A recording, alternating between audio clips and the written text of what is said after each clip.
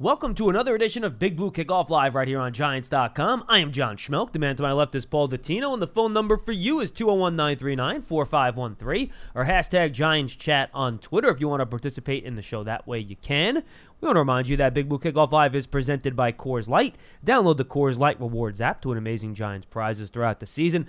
Giants looking for their fifth win in 6 games since the bye week, hosting the Tennessee Titans. Paul, the Titans in the thick of the playoff race. They're tied with a bunch of teams in the AFC at 7-6 for the 6th wild card spot. The Giants are still alive in the NFC playoff picture, obviously in a ton of help. There are so many permutations. I'm not even going to go through them for you.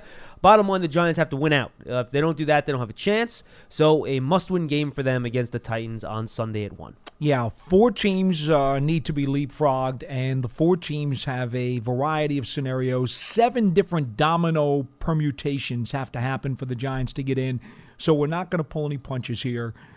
It's a long shot, but the Giants need to win their 3 games to finish at 8-8 to have any chance at all. And what we can definitively tell you, if they beat the Titans on Sunday, they are at least alive for another week because nothing else can happen providing the Giants win that would eliminate them as of Monday morning. So the Giants will take on the Tennessee Titans. And Paul, this is a challenging game for the Giants. The Titans are an odd team. I usually don't put a lot of credence into home road splits. I feel like those sometimes can be almost a product of who you're playing at as being good at home and on the road. But the Titans much worse on the road this year. They're 5-1 at home. They're just 2-5 on the road. Yeah. So they'll have to deal with that. But they do get the Giants with that Odell Beckham Jr. He was ruled out today by the team, which will be the 2nd consecutive week he's not going to play. Last week, we saw the Giants offense function without him, but it functioned for a couple of reasons. One, Saquon Barkley ripped off 2 really long runs.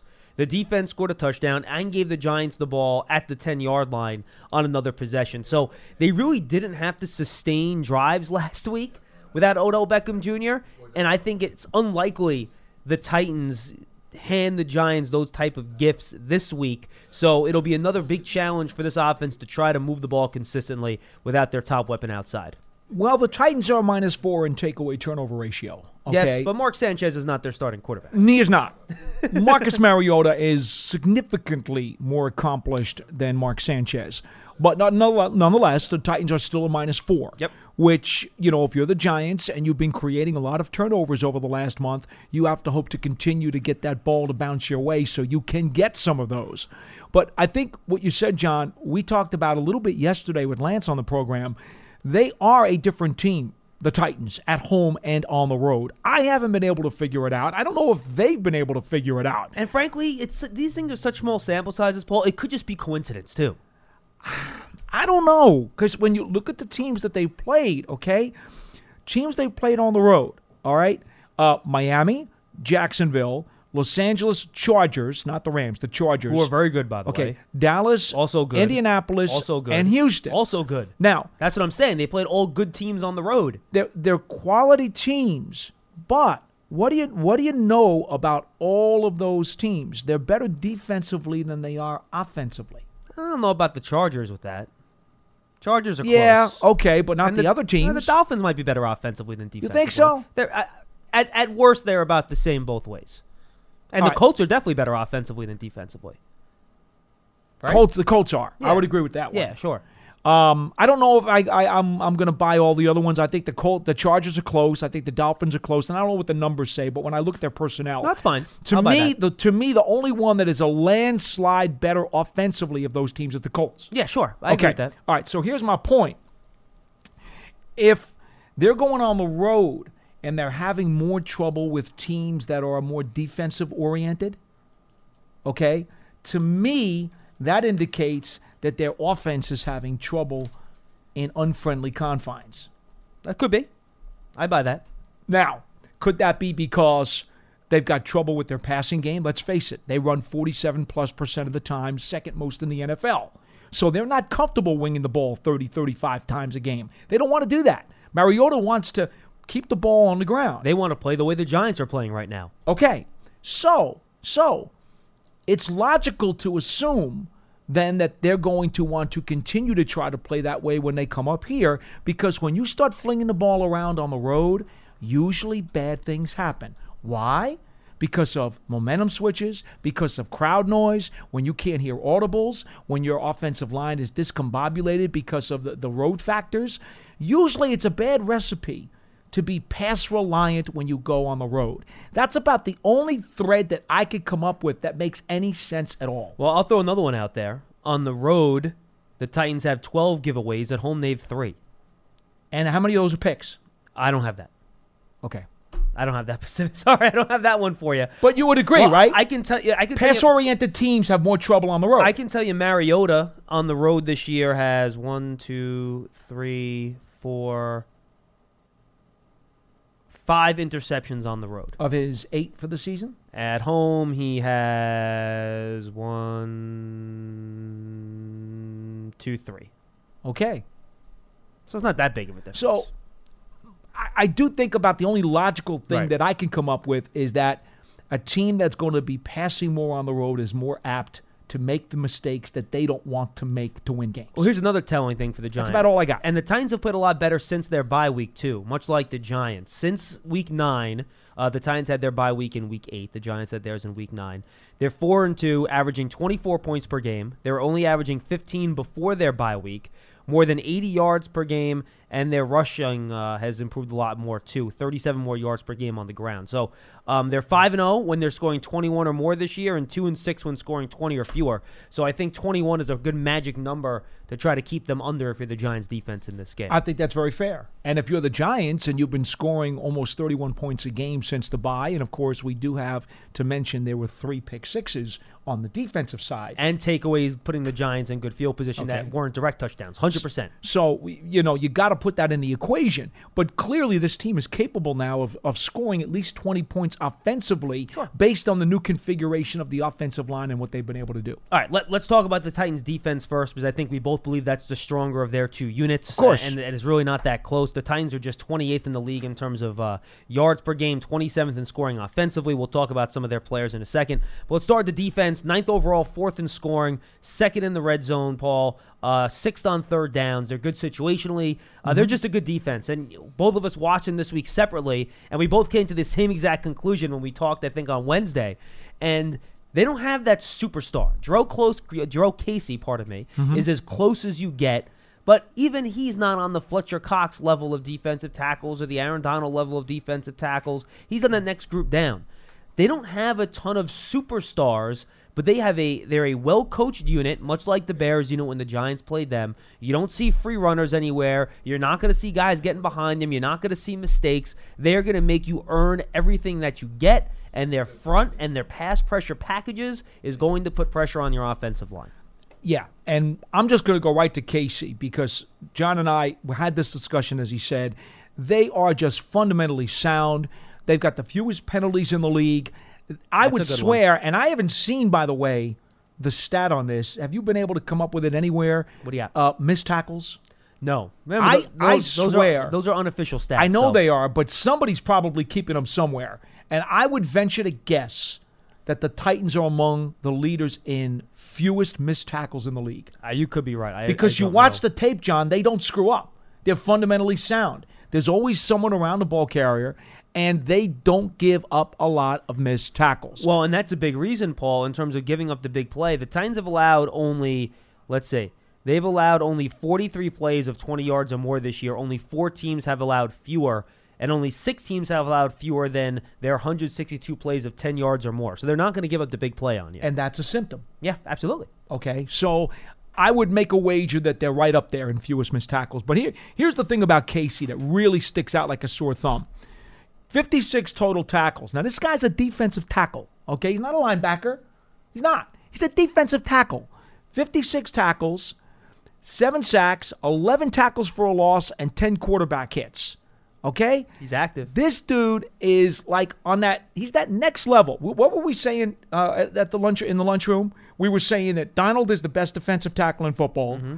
Probably Cox is number 2. Second, yeah. This guy could very easily be number 3. Yeah, I think he's right in that next group with Akeem Hicks and, guys like that. 100%. It's really good. He's a good player. And let me just say one thing. Don't think about blocking him one-on-one because he will do damage to you.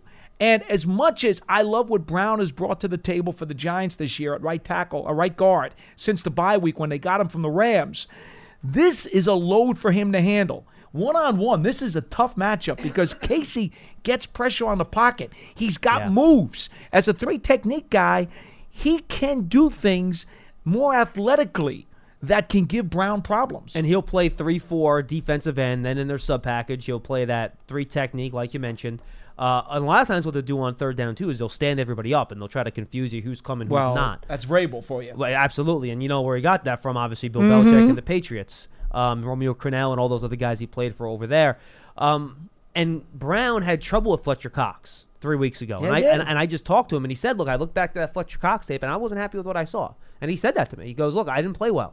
I let Fletcher Cox dictate to me how that game was going to go. And he indicated to me, and this will air on our pregame show on Sunday. Make sure you check it out. I got to edit that thing down, too. Oh, good. You got to give me the preview on that. I need it. I will send you the full file. You know, I'm a big fan of Jamon Brown. Oh, he was really good. He was really good talker, by the way. He's like the Pied Piper, that guy. Oh, man. He went 13 minutes. Crazy. But he must be Italian somewhere in his background. He said he wants to be more aggressive. He wants to short set Casey. He wants to get in his face and dictate to him and prove that Casey has a pass rush plan. Well, I think both of us think Casey has a pass rush plan. So I think that'll be a very interesting matchup, and it could really determine how this game's go because Casey, he's a good pass rusher. He's even better run defender, and he could really gunk up the gears in what has become a very consistent Giants rushing attack. The one thing that Brown needs to work on, and it's interesting that he told you he wants to attack quicker off the snap because he doesn't like the backpedal, he said. I've seen him get bull rushed. Fletcher Cox did that to him, as a matter of fact. He bull rushed him. And that was a problem. And I also see guys do a quick slice move with a quick move to the inside into the A-gap. And when they slice inside like that quickly, when they get off the snap with a quick jump, I notice Brown sometimes is a little bit too slow to react on that. So I think that's good that he told you he wants to attack and be quicker because that's the way he can fix that. The bull rush, you just got to be able to get your leverage and use your power to prevent it.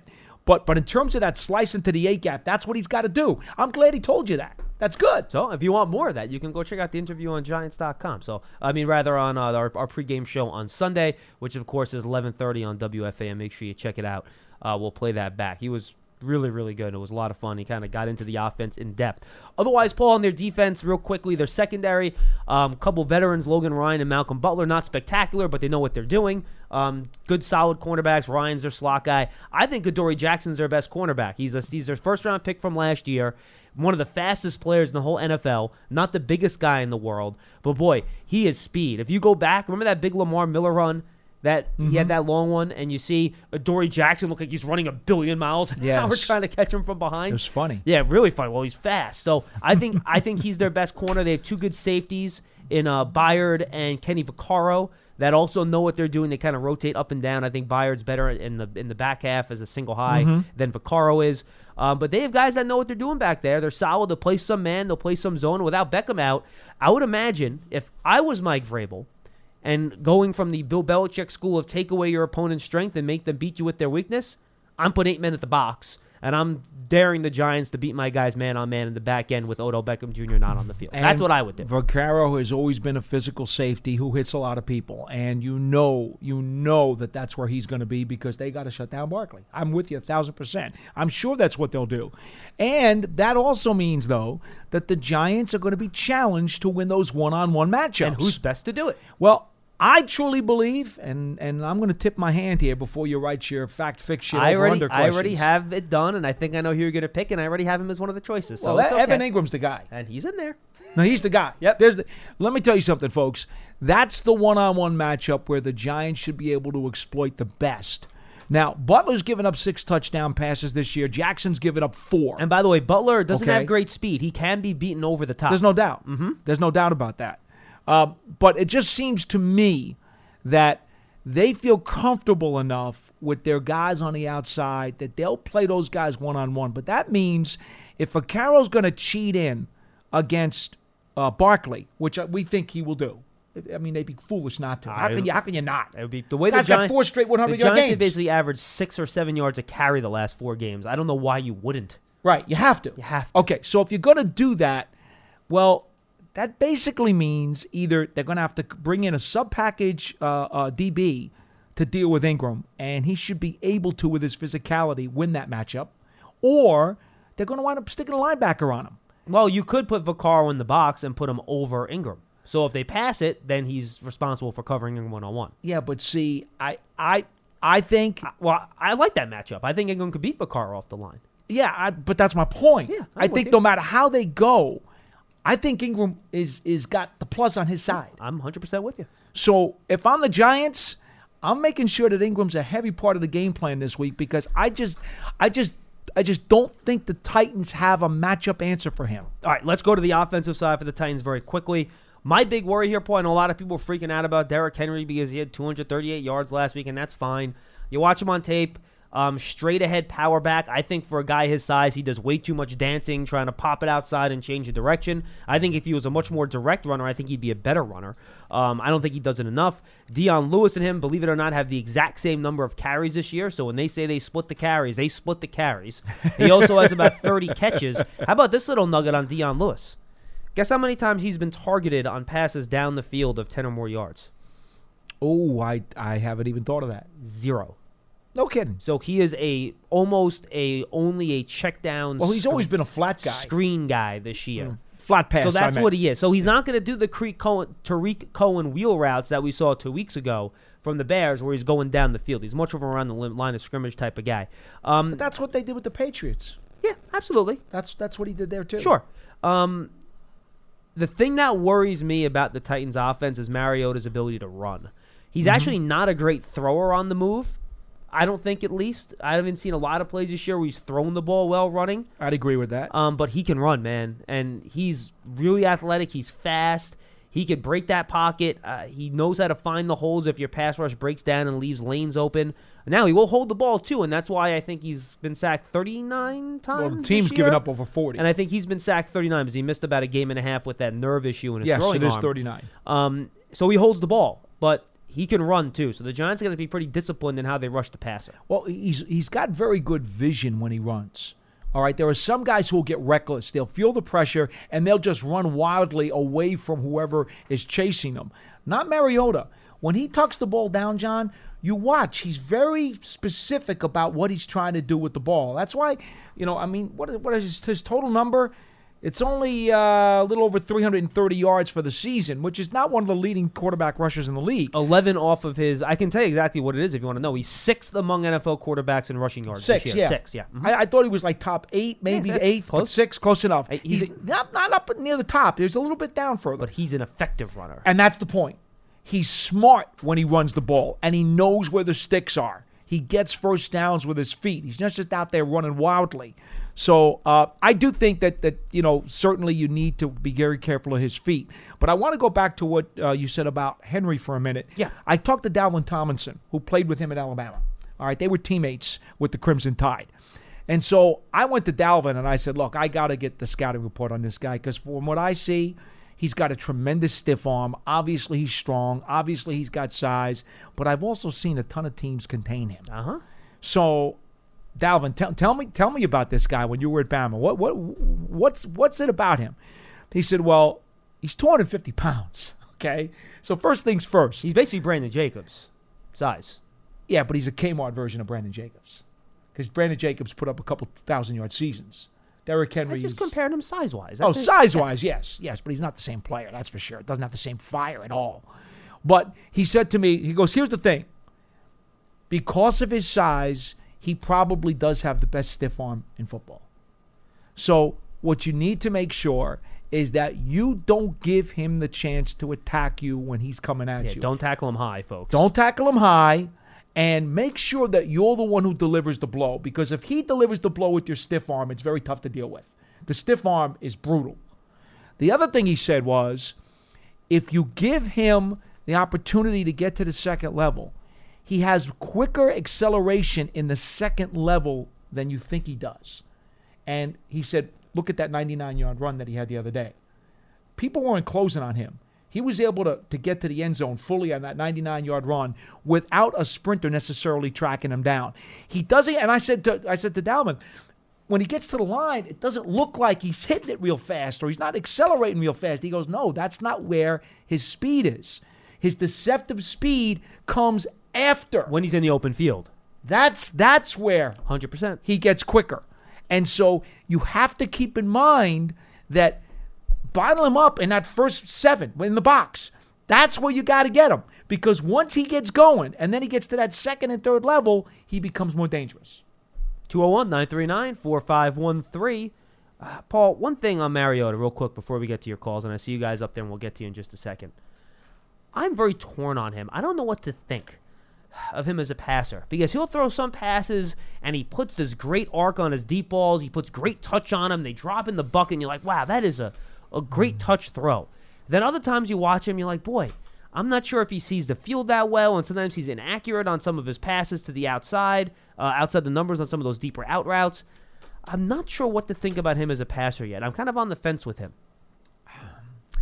To me, Mariota is probably in the upper half of the lower 50% of quarterbacks. I have him in the Dak Prescott category. I think they're kind of similar. Probably somewhere around 20, in my opinion. Yeah, I think that's about right. But how much better do you think he can get? It's only his 4th year. That's the question. Because it looks like he has the arm strength. He has the mobility. By all means, he's a great kid. He's a good leader. He has all the intangibles. So I'm not quite sure what's missing with him and if he's able to take that next step that he needs to. I'm not sure. I would like to say my belief is he is what he is right now, and I don't think he's going to get a whole lot better. However, I say that with a little asterisk because the offensive line has not done a good job for him this year. It is not, which is odd because it's the same guys coming back from last year, though Conklin is now out with their right tackle. Yes. Dennis Kelly should start for him, right? If I'm not mistaken. Correct. Yeah. Kelly's a 7-year vet, though, and he's played all along the line, so it's not like he's new. And we all know, when we've talked about this 5 zillion times, when your offensive line isn't right, it really affects the quarterback and handicaps the quarterback. So I don't think it's fair for me to say concretely that Mariota can't get better because he's playing behind a very suspect line this year. So if I say that, then I'm being a hypocrite because we all know it starts with the line. Let's see next year when that line shows more of what they're capable of, when they're healthy and they're playing well, if he can accelerate his development. I'm not sure that he can, but I can't close the door on that because that would make me a hypocrite. Okay, so you're still on the fence guy, too, kind of, which is fine. In his last 6 games, by the way, 72% completion percentage, 217 yards per game, 8 touchdowns, 3 picks. So he's playing his best ball, and he'll have a chance to do it on the road in what could be a bad weather game at MetLife Stadium on Sunday. It might be nasty out, is what my understanding is. Is that correct? No, is that wrong? Don't say that. That's what somebody told me. I didn't look at the weather myself. Dan, do you know if that's true? It's supposed to be nasty, right? As of last night, they said Saturday was going to be really nasty. See, now that's what I thought. But and then somebody told me Sunday was bad, too. Sunday was supposed to be some rain in the morning and then clearing up. I thought. Well, let me see. Oh, look it no. up No. I don't know. I think bad weather might actually help the Giants a little bit in this game. You do? I'm not so sure. What do you got? Come on. Give me some good news. I'm looking. By the way, folks, it's in the 40s. It's been really nice. It might even be up to 50 today. The weather has been terrific. Yes, I don't want it to rain tomorrow. I got to put my Christmas lights up tomorrow, so okay, I hope that what do you doesn't got? happen. Daytime, 40 degrees, 65% chance of precipitation, 1/4 of an inch of rain over the course of the day. I do not have the hourly. They don't have. Do they have an hourly? I don't think the hourly goes that far in advance, but I can see if I can. In any event, the bottom line, if you're the Giants, this is a team that you have to approach in some ways, much like the Chicago Bears, because the Titans play fundamentally sound football. They want you to beat yourselves instead of them necessarily beating you. And that's just the way they play it. They're going to be ultra conservative on both sides of the ball, and they just want to outlast you and survive in advance. That's what they do. They have the rain ending at around 3 o'clock right now. Oh boy! So that's right on the cusp. They have rain between 10 and 2. Okay. So, all right. Take that for whatever you will. So see, to me, I don't know. If Beckham was playing, I'd be more concerned about the rain. You would? Yeah, because you don't want to throw in the rain, and if Beckham's there, you're gonna want to throw the ball to him, right? That's true. I mean, to me, whatever. Both teams are playing in the weather. Yeah, it's not going to make. But you know what it is? You know what it is for me. I don't know how many times the Titans have played in bad weather. I just know that their game is reliant upon not making mistakes. If there's a lot of rain and a lot of slipperiness going on, and the ball's wet, the ball's cold, and the ball's hard, and it's squirting around, you know what? That enhances the chances that the Titans will make mistakes, which is out of their character. Well, same for the Giants though too, right? I mean, they've protected the football well the last 5 have. games. That's one of the reasons They've been really good at it. Anyway. Like I said, both teams got to deal with it. Anyway, 201-939-4513. Want to remind you that Big Blue Kickoff Live is presented by Coors Light. Download the Coors Light Rewards app to an amazing Giants prizes throughout the season. Let's go to Jeff in Rhode Island, line 4, Mr. Salamone. We'll start with him. What's up, Jeff? Hey, guys. How you doing today? How are you, pal? Hi. That's good. I'm glad to hear that. I got a question for you, then I got a comment. Sure. This game Sunday is going to be on CBS, and I was just wondering how they determine who gets what feed for the game. Well, traditionally, Jeff, when the AFC team plays the NFC team, if the game is at the AFC's build in the AFC team's building, Fox will take the game. If it's in the NFC team's building, CBS will take the game. However, the last couple of years, as Paul has lamented, they've started to flex these games from one network to the other. So that's not always the case, but usually it's the case. The games get flexed because of market equality. What happens is, because of the breakdown in a particular week of NFC and AFC games and what markets are getting what games, they get market inequality, where all of a sudden in a particular week, one of the networks has like 3 of the top 4 markets. Right. And so they basically complained to the league and said, there are some weeks during the course of the season where we're just going to get absolutely crippled with the ratings, and that's not good because then we got to tell our advertisers that we just got some bad games. Right. So the league said, all right, this is what we're going to do. We're going to go through the schedule. We're going to go through the markets that each game is going to each week, and we're going to try to balance it out a little bit, and we'll flex some games across network lines to even it out. And it makes sense because you want as much of the country to get as many good games as possible, so it makes sense for everybody. The only thing I don't like about it, and I know we shouldn't talk about fellow announcers in this business, but if the one conference is usually with the one network, chances are you're going to get more familiar announcers who have seen your team 2, 3, 4, 5 times during the season, and you're more comfortable with them because they know the storylines better. When a CBS crew comes and does a Giants game, the chances are it's the only time they've seen them all season. The only thing with me is that I like the top units for both networks. I think Joe Buck and Aikman do a good job. I think Burkhardt and Charles Davis do a good job. And I think Kenny Albert does a good job. So I'll take any one of those 3 teams from Fox. It'll work. Romo and Nance are fine. I like Ian Eagle a lot. I think he does a good job. So it doesn't make as big of a difference to me because the Giants, because of their market, usually get one of the top 3 teams from either one of the 2 networks anyway. So. Okay. I get all that, but it doesn't seem to me like there's a ton of Vikings fans in the Boston area. And they're going to have the Vikings and the Dolphins on. It's like, who cares? Okay, well, you know what, though? I'll be listening to the game on the fan on the computer, so I'll get all that. But you know what, though? Just to clarify, Lorenzo Carter. Go ahead. It's fine. Yeah, okay. I'm sorry. And it's like to me, I've been watching him the way he uses his hands when he's engaging the offensive lineman, and it seems he's got a real nice bend to him when he's coming around the edge too. So. What do you think about him as coming as a developmental player that he actually is? But I think he's coming along. Yeah, Jeff, I think things like hand usage are the things he has to work on. He has the natural athleticism and the bend to become a good edge rusher, but I think those are the type of fundamental technique things that he needs to get better at if he wants to be a more consistent pass rusher. Okay, well, we'll look for him to come along then. So, I'm hoping the Giants win Sunday as always, but... Thanks for your time, guys. Have a good day, okay? Hey, you too. Appreciate the call. I was only going to say to him, the Vikings and Dolphins are both still very much in their respective conference playoff pictures. Correct. And that probably had something to do with the station up there wanting the game. Joe in Pennsylvania is up next. Hey, Joe, how are you? You can tell that caller I'm getting it here in central Pennsylvania, too. So I'll have to, whatever, you know what I mean? I get a Scranton station, CBS. I'm in Central, and all Yankee games and New York games, I'm in their area. I get blacked out. You know what I mean? Normally, when they're bringing it, now I'm getting corked on this one. But I mean, I can pick it up or go to a sports bar. I'll see it, no problem.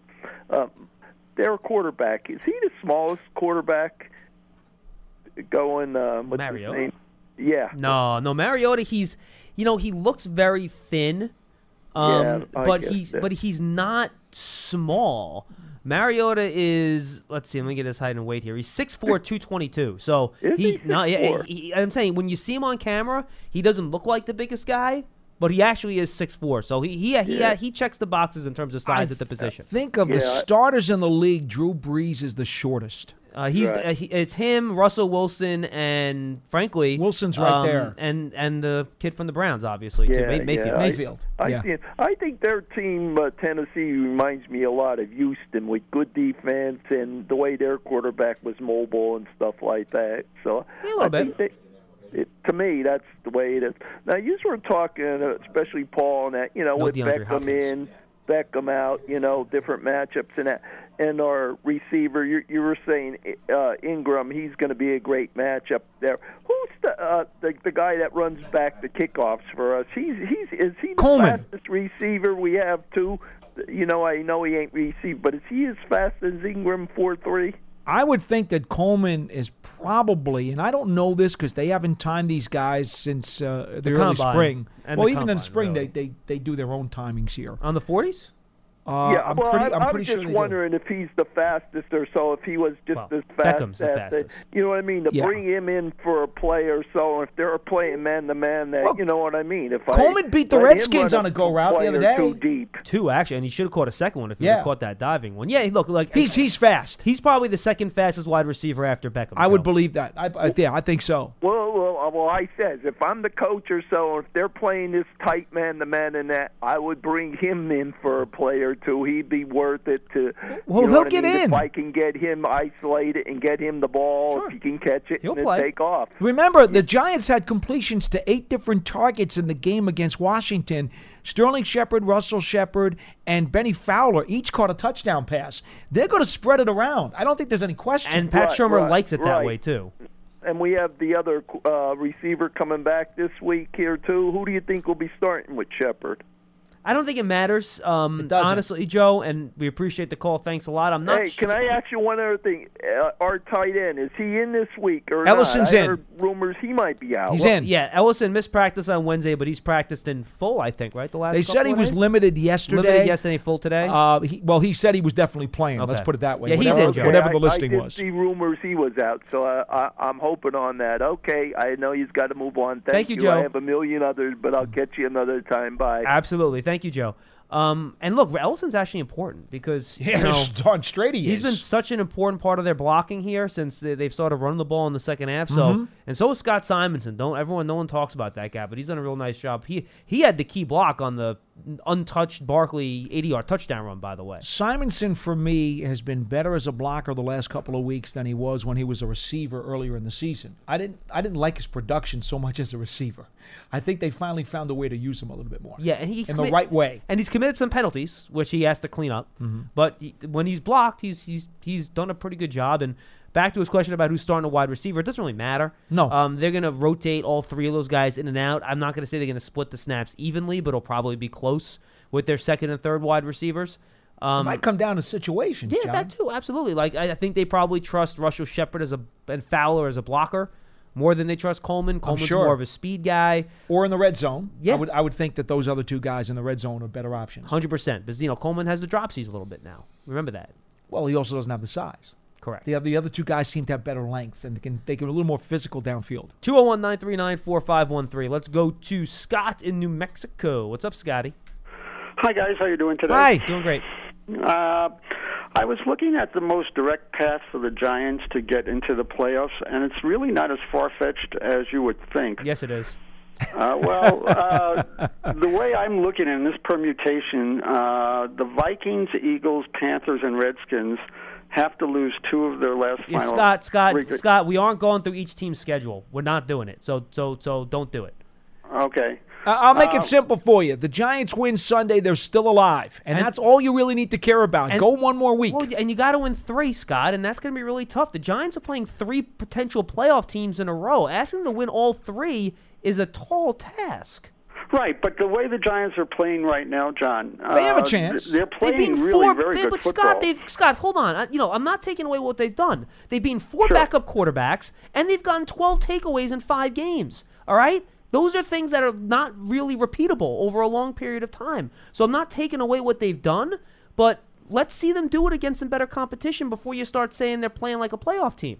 Well, they've also run the ball for 150-plus yards a game Absolutely. against some decent defenses. 100%, and that's the one thing that should be sustainable. I agree It with that should be. 100%. And that gives you a chance. And that absolutely gives you a chance, but it's still very difficult to win 3 straight games against 3 playoff teams. Not No, easy, I but agree doable. on that. I'm not saying it's impossible. Right. It's not impossible is really what I'm getting at, and Okay. I think it is not necessarily going to happen. So if it doesn't, do you think Dave Gettleman will regret some of the moves he made in the beginning of this season, or will he think this is all part of the maturation process as they go into the following year? It's all part of building the house. They had to go Right. through all of these trials and tribulations to get where they are so that they can take another step forward during the offseason into 2019. I mean, the arrow is so much better or pointed in a better direction now than it was this time last year. Mm-hmm. You'd have to be blind not to see that. Of course. And that's ultimately what Dave Gettleman was brought here to do. Turn the ship around and get the Giants in the right direction and hopefully get them even higher than that before he decides whenever it is that he wants to stop and retire. Because I don't think he'll get another job after this. I think this will be his last football job, Scott, right? yes, yeah, absolutely. I would think so. Okay. Sure. Scott, just know one other thing. Just Sure. know one other thing. Again, the Giants are in a position where if they win Sunday, they are still alive. They cannot be eliminated if they win Right. the game on Sunday. That's all you need to worry about. And Scott, take it yeah. game by game. And Scott, feel free if you want to call back next week with only 2 games left on the schedule and talk about scenarios. We can do that with 3 weeks to go. It's just a little bit too convoluted to do that now. Okay, appreciate it, guys. Thanks. Thank you, Scott. Take care. I just don't want to start listing schedules. No, it gets really busy and convoluted and complex and messy. I told my father. My father asked me about it, It's too soon. and I said, Dad, Too soon. here's the best way to describe it. Okay, the Giants now have a lottery ticket in their hands, which means they have a chance to win the lottery. Sure. Now, had they not gone on this run, they wouldn't even be outside the front door of the delicatessen to get the lottery ticket. That is correct. But now they have the lottery ticket, and we'll see what happens. And again, folks, my goal here is to not discount what's happened the last 5 games. The Giants deserve all the credit in the world. They beat a playoff team in the Bears, who are going to probably win double-digit games this year, and they're a good football team. But, again, I want to see it get sustained here, and you don't want to count your chickens before they hatch. And just as easily, we've seen teams go through good stretches, we've seen them go through bad stretches, and this will be a different type of challenge this week against the Titans based on what we saw last week. 201-939-4513. And to me, that Bears win was the one that is the most impressive from the second half of the year. And it's not close. That's the one where I look at it and say, you know what? That one made me raise the eyebrows a little bit. And I'm like, you beat Nick Mullins. Okay. Brian Fitzpatrick throws the ball to you a billion times. Okay. But beat the Bears? That's a nice win. That's a nice win. It is. And I know Chase Daniel, I get it. But they weren't winning because of their quarterback position. No, they were not. And the Giants beat the Bears, and the Bears are a good team. They did. On the Giants' home field. Last week, even good though point, it was too. Mark Sanchez, they went into Washington with the Redskins still smelling a potential division title, albeit with Mark Sanchez. But they're home. They're right in the mix for the NFC East. They've got what is a pretty respectable defense, certainly a good front, and the Giants dominated them in every way possible in all 3 phases of the game outside of a missed extra point. That's pretty impressive to me. Despite Mark Sanchez being quarterback, they dominated in every way possible. Can I make one point to refute that a little bit? Sure. Because I looked at the numbers afterwards. They dominated for 1 quarter and 1 possession.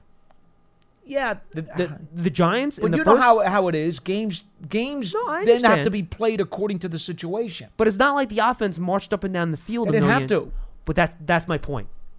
They didn't have to. Oh, okay. I see what you mean. That's what I mean. The I see what you offense mean. didn't. The offense didn't have to have 500 yards of offense. They were I see what fine you getting. mean. I you know what I understand. mean? I understand. And that's the point I'm making. They dominated the game, but your case to be made is that they didn't necessarily have to do all the things they might need to do this week. I think that's a perfect way of putting it. Okay. Fair? Fair. 201-939-4513. Let's go to Marco in Connecticut. He's up next. Hi, Marco. Hey, guys. How are you? Doing great, Marco. What's up? So I called about Alec Ogletree. I want to get into something with that. Sure. Really impressed with his play lately. A couple things just about these last 3 games coming up.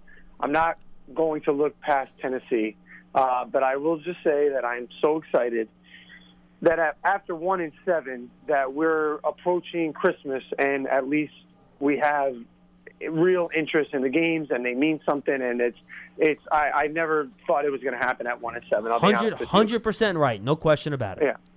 So that's great. I am curious with both of you, like not looking at scenarios. I'm wondering, besides the Giants game, is there, let's say the Giants do win this weekend, is there maybe one other game that you're going to have your eyes on that you're interested in? Minnesota.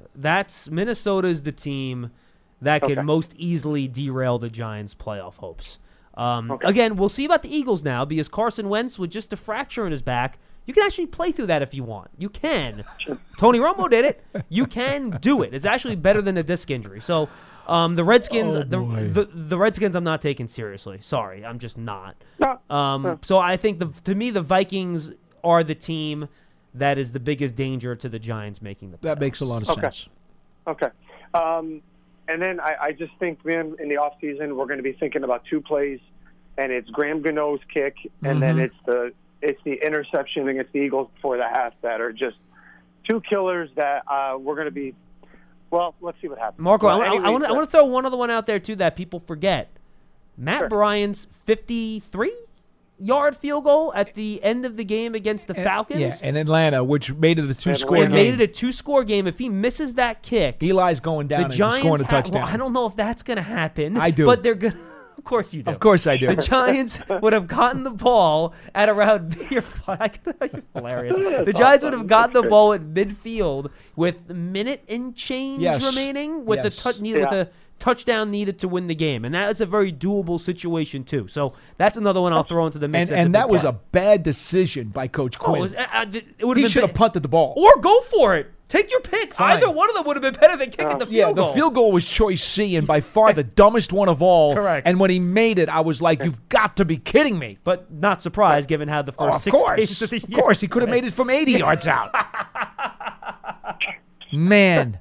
You remember Super Toe? Do you remember that game, Super Toe, when you were a kid? The little plastic kicker? You'd bop him on the head, and he would kick the field goal through the plastic uprights. I don't think Marco was around in Marco, the 40s, you never had so. Super Toe when you were a kid? The Super Toe? John, you and I are the same age, John. Yes. So, no, I don't remember what he's All right. No, well, of course not. Well, I had Super Toe, and in my basement, I would always try to kick the 40, the 50, and the 60-yard field goal. And, of course, Super Toe, he was made out of plastic. So he didn't necessarily have the greatest leg in the world. But I get the impression that these NFL kickers today, they could make it from 80 if they want to, especially if the Giants are on the other side. Are you sure you didn't get like some lead poisoning from Super Toe, and that's why you have some of these issues you have today? Eventually, Is that possible? Eventually, I used to pound Super Toe's head so hard to try to kick the 60-yard field goal that I broke him. Paul, I was playing. That's funny. I was playing Tecmo Bowl, and I was just Lawrence Taylor blitzing on every play. And there you go. That's about as far back as I go. Hey, okay, Ogletree. Yes.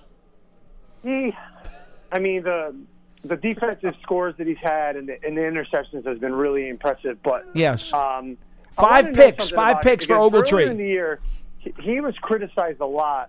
The Giants were criticized a lot for what the amount that they brought him in at, considering what people thought, what kind of caliber of player he was. Okay. I think he is a solid middle linebacker, and I think he a good player at the time. I think he's ascending into what I think he could be an Antonio Pierce type player. I think personally, I think he's taken that kind of leap. And I was wondering earlier in the year, was it because he was still getting adjusted to Betcher's defense, or is it because in the 4-3, maybe he had to compensate a little bit playing next to players like Ray Armstrong, Tay Davis, where maybe he had to make up a little more ground that we even know. You think there's anything to that? I'm not going to give you my opinion because it's not worth anything compared to Hall of Famer Harry Carson. He and I had this very conversation yesterday, and we spent about 15 minutes on it. And Harry told me flat out he sees tremendous improvement in Ogletree and believes that it was a very long and extensive adjustment period that took half a season for him to finally get everything right. Whether it was the scheme or the guys he was playing with, he believes now that we're seeing the real Alec Ogletree, and that it was all of the other stuff that he had to get used to, that he had to deprogram from the Rams days, that he had to get used to Betcher, that he's got, now let's face it, Olivier Vernon's playing next to him now. Remember, Vernon missed a lot of the early part of the season because of that sprained ankle. Yeah, see. So Harry's telling me this is more of what Ogletree is supposed to be. I'm going to counter a little bit. I need to see if the last 2 weeks of Alec Ogletree is an aberration or if it's real Alec Ogletree. Guys have a couple good games, and then they go back into what they usually do. So I need to see what he's capable of. I mean, it's odd to me that a guy goes from playing not so well in Week 12 against the Eagles, then becomes a superstar the week later against the Bears. I think the one thing I'm impressed with him, I feel like he does a lot of work during the week, and some of these interceptions near the line of scrimmage have to do with him anticipating what quarterbacks are trying to do with the football, and I give him credit for that. But again, you're also going against Chase Daniel and Mark Sanchez, which is a difference than going against a better quarterback. So all factors that must be considered. And so I'm in wait and see mode with him, Marco. But let's also take into account Pat Shurmur has said that the last 2 games in particular, which have been Ogletree's best games, right, also were the 2 best games Olivier Vernon has played.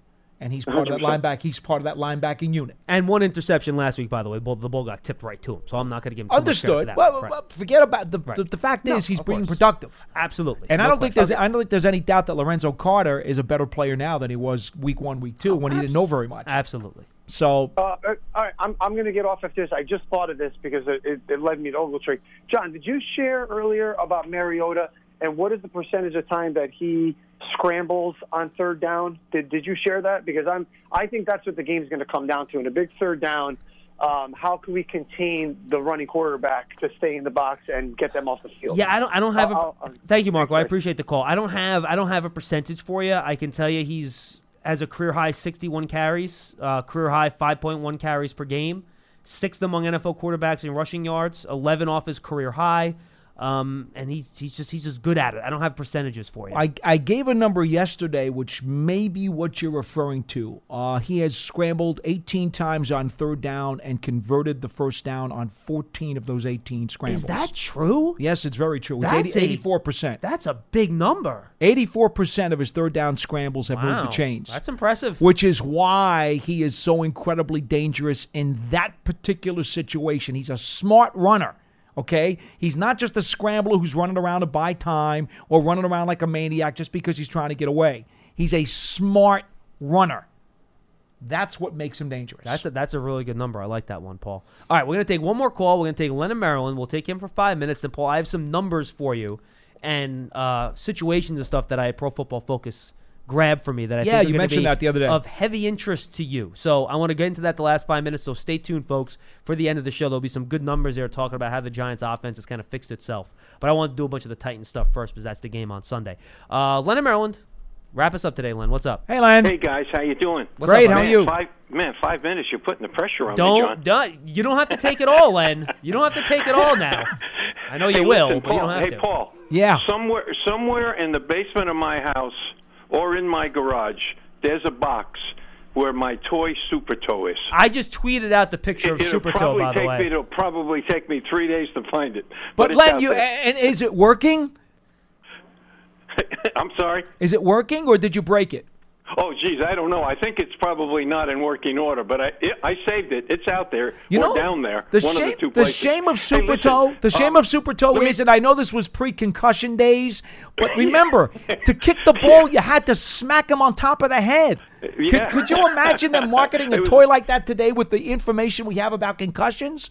That's not a good thing. I don't think Super Toe can get concussed. Well, I very concussed good, him. very I broke funny. him. Great memory. Hey, listen, if you win 3 in a row, any time during the season in the NFL, you're playing well during that period of time, and more likely than not, you're in the race for the playoffs.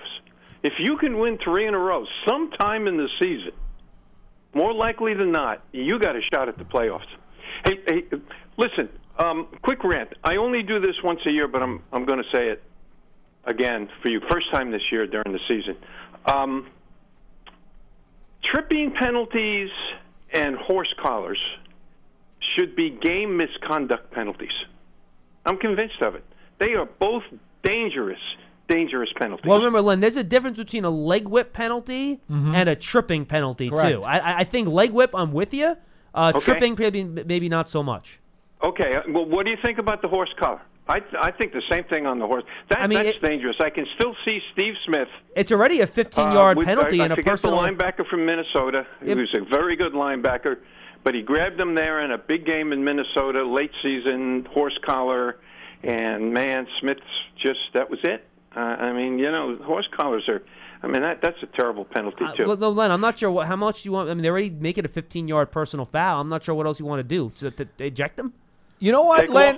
Take them off the field. Nah, you can't eject them. Game misconduct penalty, John. You know what? I got a better solution on that one, Len. I don't know that I disagree with you, but here's what I would like to be able to do. I would like to be able to review the horse collar penalty.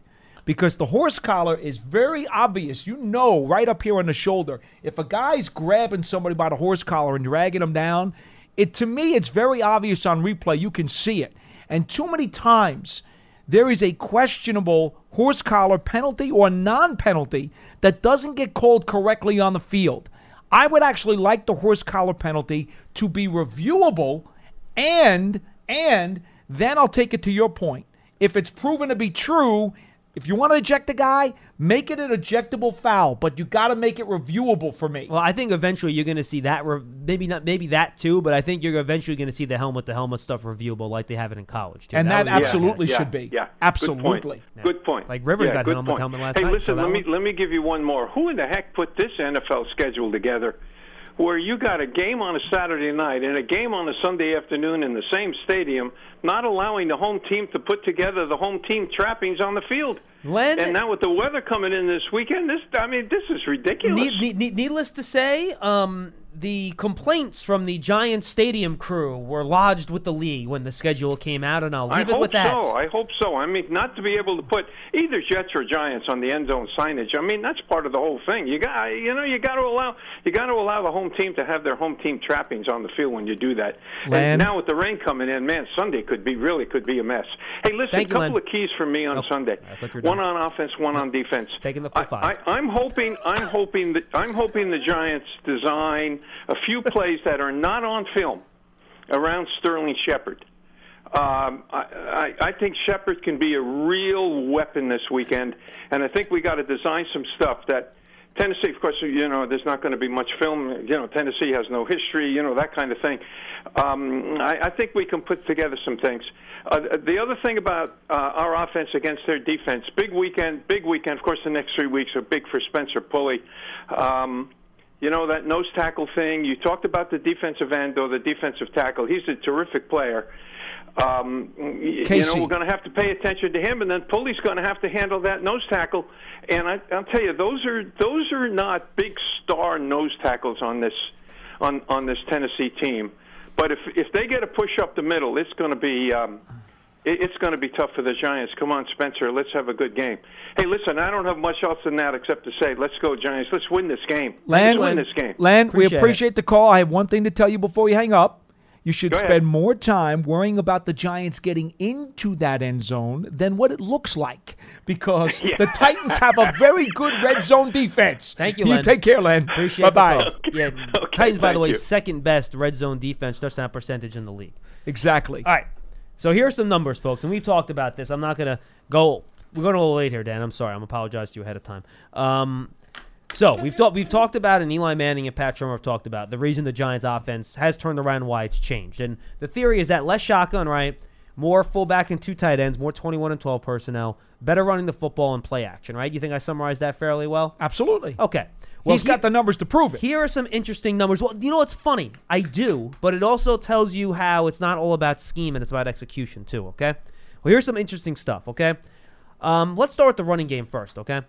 So, running from under center. I have these stats split from weeks 1 through 8 and then from weeks 10 through 14 when everything kind of started turning around. I took the bye as a natural split point. Yeah, just absolutely. for these statistics, okay? So, in the first 8 weeks, the Giants ran the ball from under center 89 times. So that's on average 8 games, 11 times per game, right? Well, since then, in just 5 games, they run from under center 118 times. Dude, do the math. That comes out to over 20 rushes from under center per game, okay? Significantly more. But here's the trick, and this is why people say, well, then it's the Giants coaching staff for not doing it sooner. Why didn't you do it sooner? It would have been so easy. You just go and do it. Well, here's the trick.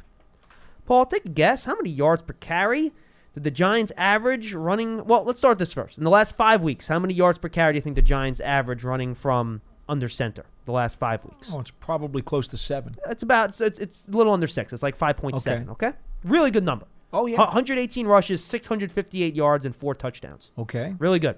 Well, in their 89 rushes from under center in the first 8 weeks, they only rushed for 284 yards. That's just not good. That's barely over 3 yards per carry. Wow. And obviously, that's including some of Barkley's big long runs, which obviously skews that number high. Mm-hmm. So it's not as, and by the way, here's the real kicker, which I don't think you'll believe.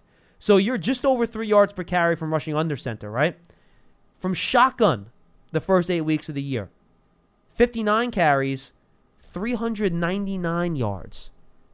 It's almost 6 yards per carry from shotgun. Now, that's going to be skewed because you're doing shotgun runs in 3rd and long, and you're going to get long runs that don't go for a first down. Those will skew the numbers. But the point I'm trying to make, and then you can make yours, is that, yes, the Giants are doing better because they're running more from under center.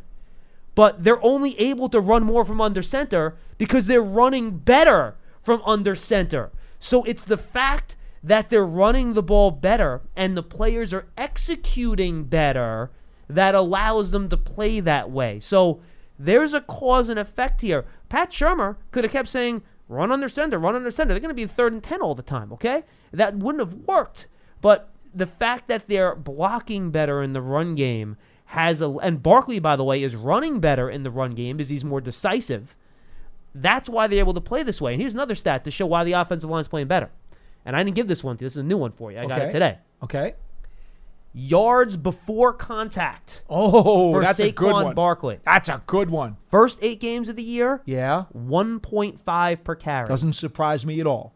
After, 2.5 yards per carry. It goes up by a full yard, and that can be a huge difference. And it shows how the offensive line, and I think Barkley too, is running the ball better behind better blocking, and that's why they're able to run the way they're running now. Well, now make your point. Think about what Barkley can do in that 1 yard in terms of acceleration Yep. or stopping on a dime and cutting Yep. it back. Correct. I mean, that 1 yard makes a huge difference for him. But what I was going to say is the numbers that you don't even have, and Don went to some research people to get this, and I appreciate their effort. But what they didn't give you would even enhance the point that you just made, and that would be number of negative or no-gain plays. Did they give that to you? I have it. They did give that to you. I found it. Hold on. Okay. So the Giants, I can tell you, Because I put this in my article. you just said that the numbers were skewed, right? Well, take the number of negative or no-gain plays. That doesn't skew anything. So here that we tells go. you flat out Negative- successful or not successful now, plays. Give Lance Meadow credit for this because he tracks us every week.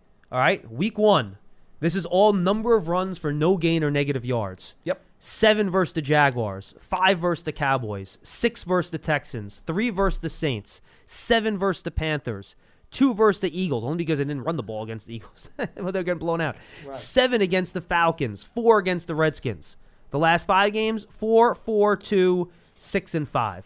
So you're looking at one less per game and only 1 game with 6 or more, while there were 4 games with 6 or more runs of no gain or negative yards. Keep in mind, that's with the volume of carries being a lot different. Mm-hmm. So you're running the ball a lot more and having fewer negative runs. So the ratio and the percentage is actually a lot better than what the raw numbers tell you. And on top of that, the Giants are also throwing the ball less because of this, and they're giving up fewer sacks in terms of ratio of sacks, which are also negative plays. And here's another one for you, which I thought was interesting. Now, we know they're running play action more, right? Play action from under center specifically. That's what I'll focus on for this.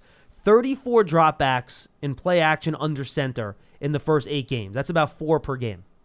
They're averaging 8 per game in the last 5 games, 43 in 5 games. Now, here's the kicker. The Giants in the last 5 games on their 43 play-action dropbacks from under center, 27 of 39, 380 yards, 5 touchdowns, no interceptions, 140 quarterback rating. Here's the kicker. The first 8 games, Paul, 19 of 32, 260 yards, 1 touchdown, and only a 96 quarterback rating. So it's not just that they're doing more play action. Play action has been much more effective in their play action from under center in the last 5 games. Just goes back again to the success and the execution. So part of this is coaching, no doubt about it, and I'll go into the personnel groups in a second. Eli Manning. And part of it, though, is just Eli Manning. The players playing better. And here's one other thing for you. Personnel-wise, I'll give this to you, too, but this is another number they gave me, which I thought was good, and I'll close the show. Weeks 1 through 8, the Giants were in 21 personnel, which is a fullback and 1 tight end with Barkley, or halfback, 10 times. So that's once per game, or 1.2 per game, okay? They do it 4 times per game the last 5 games. 12 personnel. They were in 12 personnel the first 8 weeks, on average 6 times per game. Since then, 11. So they're in the fullback and 11 and 12 personnel rather much more, and they're a lot more successful again as the players are executing better. So and Barkley says he prefers that formation. Correct, and I think the offensive line probably does too. So that's the trick here, folks.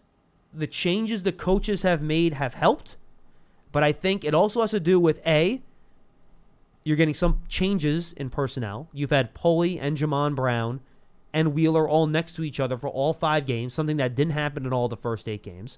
I think Brown is playing better than what they were getting out of Omame or John Greco in that spot, number 2. Give him credit for that. The personnel changes. You're getting the 2 tight ends on the field more, and frankly, I don't want to throw darts at him, but Evan Ingram was hurt for a lot too. So you've got a lot more Red Ellison and Scott Simonson because Ingram wasn't on the field. That helps your run blocking a little bit. Barkley's running the ball, I think, in a more pro-style way the last 5 games than he did the first 8. And the players are playing better. They're on the field. Nate Solder has played better the last 5 games. Will Hernandez is playing better. Eli Manning is playing better.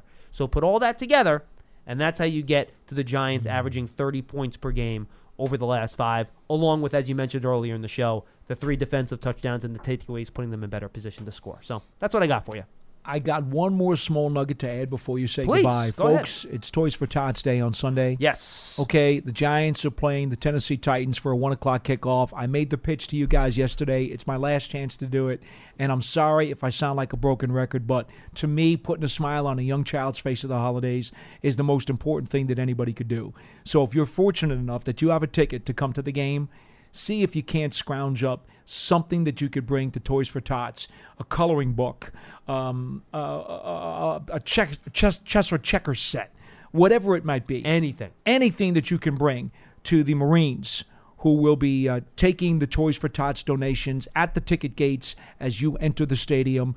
They will distribute them throughout the metropolitan area to all of the needy children who really would appreciate the fact that they will have something to unwrap for the holidays. It means the world to them. It's a charity that's very close to my heart. I've been giving Toys for Tots ever since the Giants started it many decades ago, and I never miss it. And I'd like you folks to see what you could do about helping them out as well. I've actually heard there have been a lot of requests this year for Super Toe.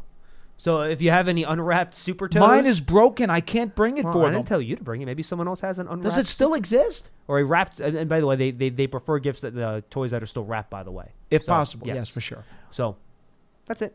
I posted a picture of it for you. I see. Mine wasn't blue. It was white because it was the older version. That was the second version. Shocking that Paul had the older version of the toy. I think that's really the surprise there. And by the way, Super Toe was a straight-on kicker because back in the 70s, they were all straight-on kickers. Are you breaking They weren't down, soccer style. Are you breaking down Super Toe's kicking technique? Is See, that what we're what doing you had here? to do, just so you know, John, in case you want to buy it, you had to do the spinner, and it would tell you how far your kick had to be. And there was this long tape measure that had 10, 20, 30, 40, 50, 60 on it. And you put the goalposts up, the plastic goalposts, with the long tape measure. You spin it, and it's like, 40-yard kick? Okay, so then you set Super Toe up to the 40 on the tape measure and hit him in the head, and the ball would go through. It was fun. Goodbye. That's all the time we have for Big Blue Kickoff Live right here on Giants.com. You're funny. Pre-game show on Sunday on WFAN, 11:30. Myself, Dottino, Lance, and Fiegels. If you're at the game or at the stadium, head down to the MetLife gate. We'll be at MetLife Central, and you can check us out there doing the show live before the game. If it's raining, we'll be out there too. Trust me, it doesn't make a difference. We'll be out there. So come by, say hello, and of course the post-game on FAN as well afterwards. And Big Blue Kickoff Live will be back next week as we recap the game on Giants.com at 1:30. For Paul Dottino, I'm John Schmelk. Enjoy your holiday weekend. Again, Toys for Tots on Sunday. Bring your unwrapped toys or bring your wrapped toys, and bring them to the Marines at the gates, and make sure you send that donation to help somebody that maybe is not as well off as you are during this holiday season. We'll see you then, everybody. Adios.